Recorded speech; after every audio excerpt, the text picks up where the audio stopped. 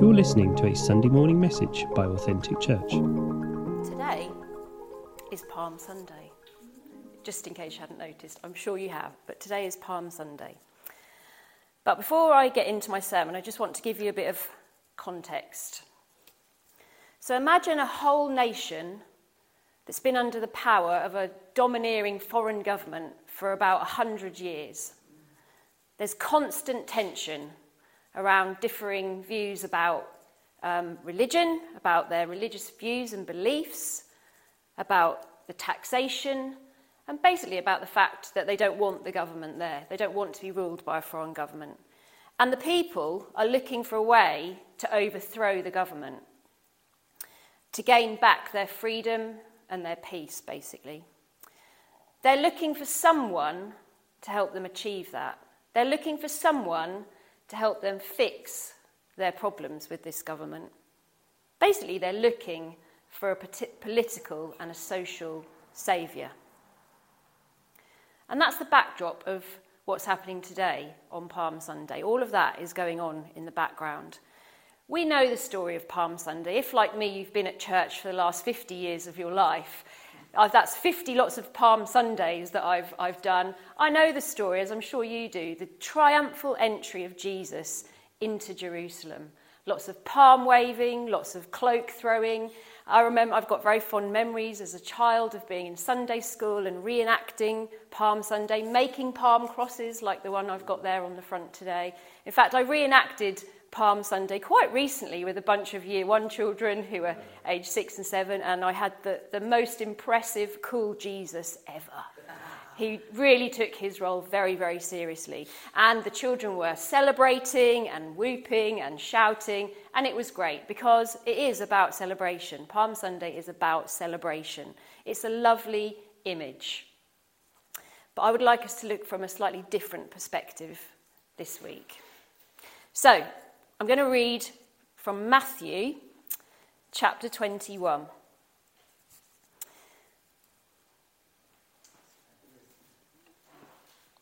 I'm reading from the NIV, and it's called Jesus Comes to Jerusalem as King, Matthew 21, starting at verse 1. As they approached Jerusalem and came to Bethphage on the Mount of Olives, Jesus sent 2 disciples, saying to them, "Go to the village ahead of you, and at once you will find a donkey tied there with her colt by her. Untie them and bring them to me. If anyone says anything to you, say that the Lord needs them, and he will send them right away."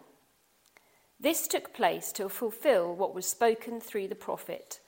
"Say to daughter Zion, see, your king comes to you gentle and riding on a donkey, and on a colt, the foal of a donkey." The disciples went and did as Jesus had instructed them. They brought the donkey and the colt, placed their cloaks on them for Jesus to sit on. A very large crowd spread their cloaks on the road, while others cut branches from the trees and spread them on the road. The crowds that went ahead of them and those that followed shouted, "Hosanna to the Son of David! Blessed is he who comes in the name of the Lord! Hosanna in the highest heaven!" When Jesus entered Jerusalem, the whole city was stirred and asked, "Who is this?" The crowds answered, "This is Jesus, the prophet from Nazareth in Galilee." So it was Passover season, a big Jewish festival. Jerusalem was full of people celebrating this festival. Normally, from what I could gather in my research, Jerusalem had around about 50,000 people in it, and scholars argue slightly about how many might have been here for Passover, but up to 2.5 million people may have swelled in Jerusalem. So there were a lot of people around. There would have been a heavy Roman presence. They were the oppressive government that we talked about. To ensure that the peace was maintained, the Romans did not want the Jews getting out of control at this festival. And that would just have been a reminder to the Jews of the oppression that they lived under. But there would have been a sense of anticipation. Maybe this was the year the Messiah was going to make an appearance. So, in our story, Jesus starts his story there in a place called Bethphage, which is only about a mile outside of Jerusalem. And up until now, Jesus has walked everywhere. There is no place in the Gospels that talks about him doing anything other than walking or going in a boat. He's a mile outside of Jerusalem. That would have taken 20 minutes maximum on foot. But for this journey, he sent his disciples to fetch a donkey to ride on. He did something different from usual. The start of this journey marked an adjustment of the norm, a change from what was normally going on in his ministry. So already there would have been a sense that something was going to be different about this journey. Why did he choose a donkey? I mean, Jesus is a king. He's the King of Kings. Why not come on a massive stallion? Why not ride in a chariot? That's what the Romans would have done. They would have made a great big entrance, something very grand. He could have arrived in power to signal his authority, arriving in style. But he didn't. He chose the donkey to do that. I mean, think about any royal weddings or something like that you might have seen on TV. I remember the wedding of Charles and Diana when I was a child. Lots of pageantry, lots of horses, lots of carriage, lots of very, very smart uniforms. Imagine if the royals had turned up on donkeys. All those people waiting, lining the streets of London, and along comes, Prince Charles or Lady Diana, whatever, on a donkey. Doesn't have quite the same effect, does it? But that's what Jesus chose to arrive on a donkey. Well, why did he do that? Well, he was fulfilling a prophecy from 500 years before this event took place. And that's what it tells us back in Matthew. It says about this took place to fulfill what was spoken through the prophet. Say to daughter Zion, that's Jerusalem, see, your king comes to you, gentle and riding on a donkey and on a colt, the foal of a donkey. The donkey showed that Jesus was humble and that he was coming actually in peace and that he was going to be a different kind of king. A big clue there, but most people seem to miss it. Up until this moment, Jesus had a relatively quiet ministry, and he had deliberately not tried to attract attention to himself, although that is what happened quite a lot of the time. But the Gospels tell us that quite often after he'd healed people or if he'd helped them in some way, that he would actually say to them, don't tell anybody. He kind of went out of his way not to attract attention to them. But now he's making a deliberate statement that says, look at me. And he's declaring himself to be the Messiah. By fulfilling the prophecy, he is saying to people, I am the Messiah that you have been waiting for. The Jews would have known that because they would have understood that prophecy. They would have understood the symbolism of someone arriving on a donkey into Jerusalem. And those who had travelled with him, his disciples, would also have understood that. And there would have been a massive sense of anticipation and excitement. This is the moment. This is going to be the year that Jesus comes, the Messiah comes for the Passover. This is it. I wonder if any of you have ever had a this is it moment where you just knew that from that point on, everything was going to be different. I had a moment like that. August the 27th, 2017. Some of you were there with me. And I was at one event. And I was sitting in a meeting, and Sophia Barrett was preaching a message. And I'll be really honest with you, I don't remember the fine details of that message too much. What I do know is up until that point, I was having quite a challenging time with my faith. And I was really wrestling with what my faith actually meant to me. I was struggling because I didn't feel I had a very good relationship with Jesus. In fact, I felt like I didn't have a relationship with Jesus at all. But I was seeking him, but I just felt that there was some kind of blockage there. And as I sat listening to this message, as I said, I don't really remember the details, but it was about the storm where Jesus walks on the water. He goes to the disciples in the storm. And it was about the moment that Peter says to Jesus, "If it's really you, Lord, tell me to come to you on the water." And Jesus says, "Come." And what I remember listening to that message is it felt like Jesus was telling it to me. I could have been the only one in that tent where there were thousands of people. And Jesus was saying to me, "Come." And I felt a massive shift. It was a significant moment in my life. And I felt the need to respond. I felt the need to stand up at the end of that message and to acknowledge that this was a moment of change.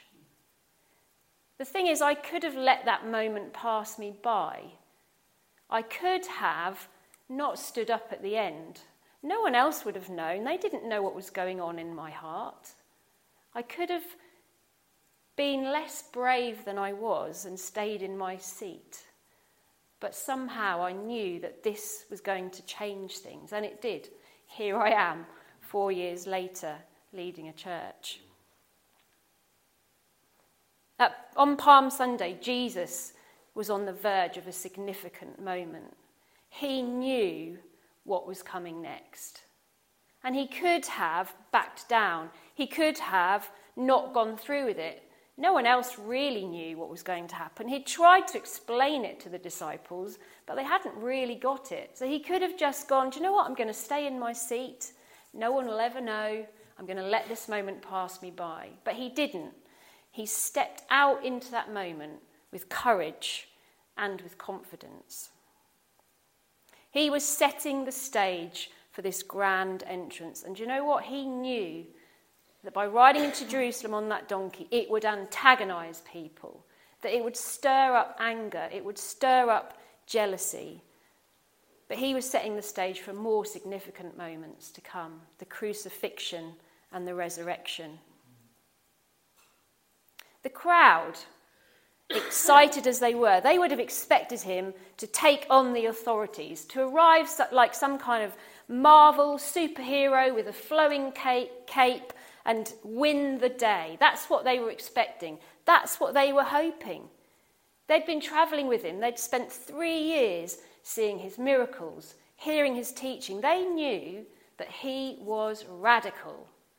And they were looking for him to use those radical powers that they saw in him to fix their problems and to overthrow the Romans. And as the story continues, that large crowd are spreading their cloaks and branches on the road. Like a red carpet, that's what we'd put out these days if there was someone important. They were laying out a biblical times red carpet for Jesus because they knew that he was special. They were shouting Hosanna, which means save us now. They were obviously expecting big things from Jesus. But what they'd failed to understand is this, that Jesus had not come to fix their external problems with the Romans or with anything else. He'd come to fix the internal problems. Problems he wanted to fix, like character, like behaviour, like attitude. That's what he'd come to fix. And those people that were shouting Hosanna on the Sunday, they were so fickle. They wanted results right now. And they didn't get the results that they were expecting or that they were hoping for. And a few days later, by the Friday, their shouts of Hosanna had changed to crucify him. Jesus didn't live up to their expectations in those moments. They lost their faith in him. They felt let down by him. But they didn't understand his purpose for them.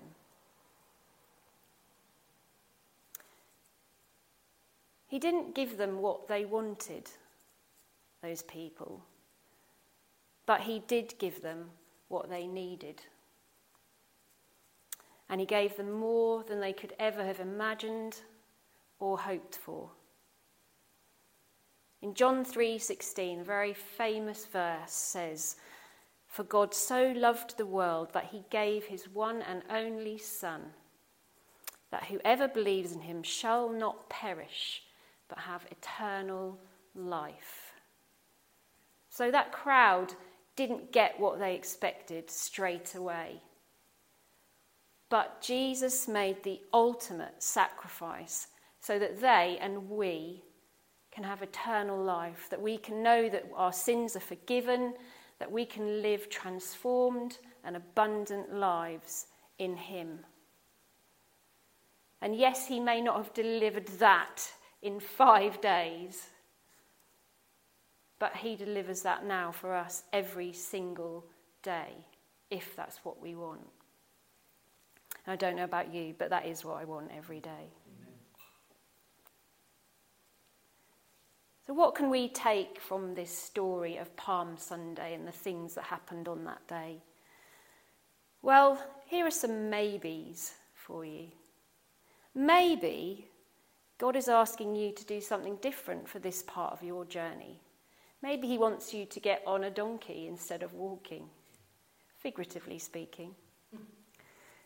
Nigel talked a few weeks ago about seasons and how seasons come and go, and there's a time for different chapters in our lives. Maybe this is the time to do or to try something new.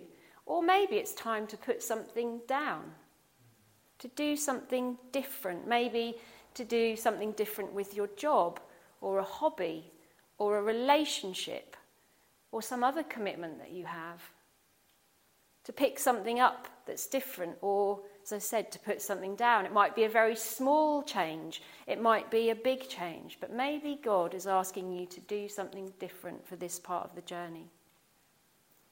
Or maybe you feel you're on the verge of one of those significant moments that I described, but you lack the courage to step into it because you're worried about what that would mean, what that would look like for you. Or maybe you feel you've missed a significant moment in your life and you have regrets about that. The great news is that Jesus always has a way of putting us back onto the path where we need to be, regardless of whether we've missed the moment or not. Or maybe you're longing for one of those moments in your life to shake things up a bit and to bring new purpose into what you're doing. Or maybe, like those crowds, you feel disappointed with Jesus, that he hasn't somehow lived up to your expectations, that you wanted him to do more than you can see he's doing.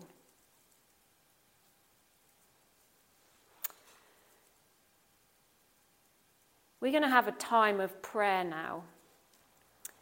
And if any of those maybes have resonated with you, then I would encourage you during this time of prayer to talk to God about it, to ask God about it, to listen to God, to see what he wants to say about those areas of your life. And ask the Holy Spirit to help you to figure it out, to give you courage if that's what's necessary, to pick things up, to put things down, to step into something new. So I'm going to ask us to stand. And I find that when I'm talking to God or the Holy Spirit, I like to put my hands out in front of me. That just helps. But you just get however's comfortable for you. And we're going to just ask the Holy Spirit to come and speak to us. And if, as I said, if any of those maybes have resonated with you, spend this time talking to God about it. Holy Spirit, we thank you that you are here with us today. And I simply ask that you will come and minister to us, that you will speak to us, Holy Spirit, that you will answer our questions, and that you would give us all that we need for this part of our journey with you. Come, Holy Spirit.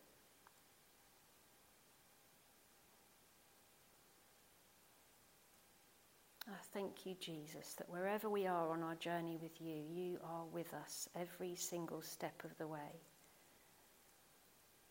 And even sometimes when it's not obvious that you're there, it's not obvious that you're doing anything, we can be absolutely certain that you are doing things, that you are working behind the scenes, that you are working to fix our problems, to fix ourselves.